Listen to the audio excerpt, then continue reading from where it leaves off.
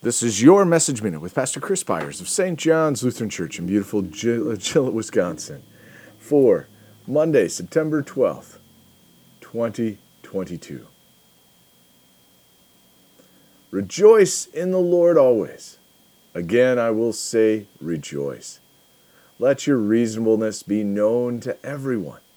The Lord is at hand.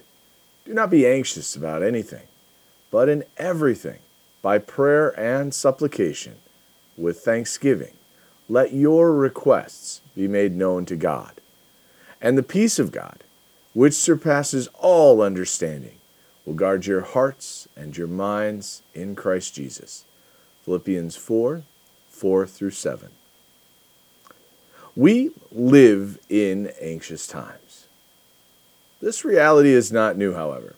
Paul knew the anxiety that filled the hearts of the followers of Christ.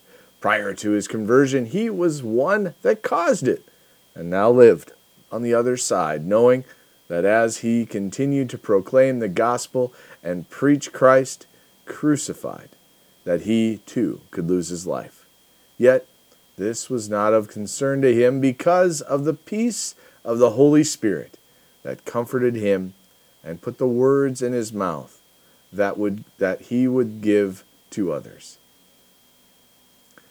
God hears our words, and he knows our needs. God is the creator of all things. For this reason, we should be neither anxious nor fearful. It is in trusting in God Paul found his peace, and that is the peace that our Lord desires for us to know. It is that peace that he gives to us as we place our focus on him. Let us pray.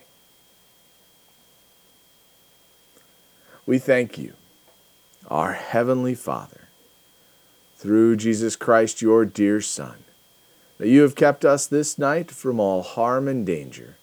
And we ask you to protect us this day also from sin and every evil, that in all we do today we may please you.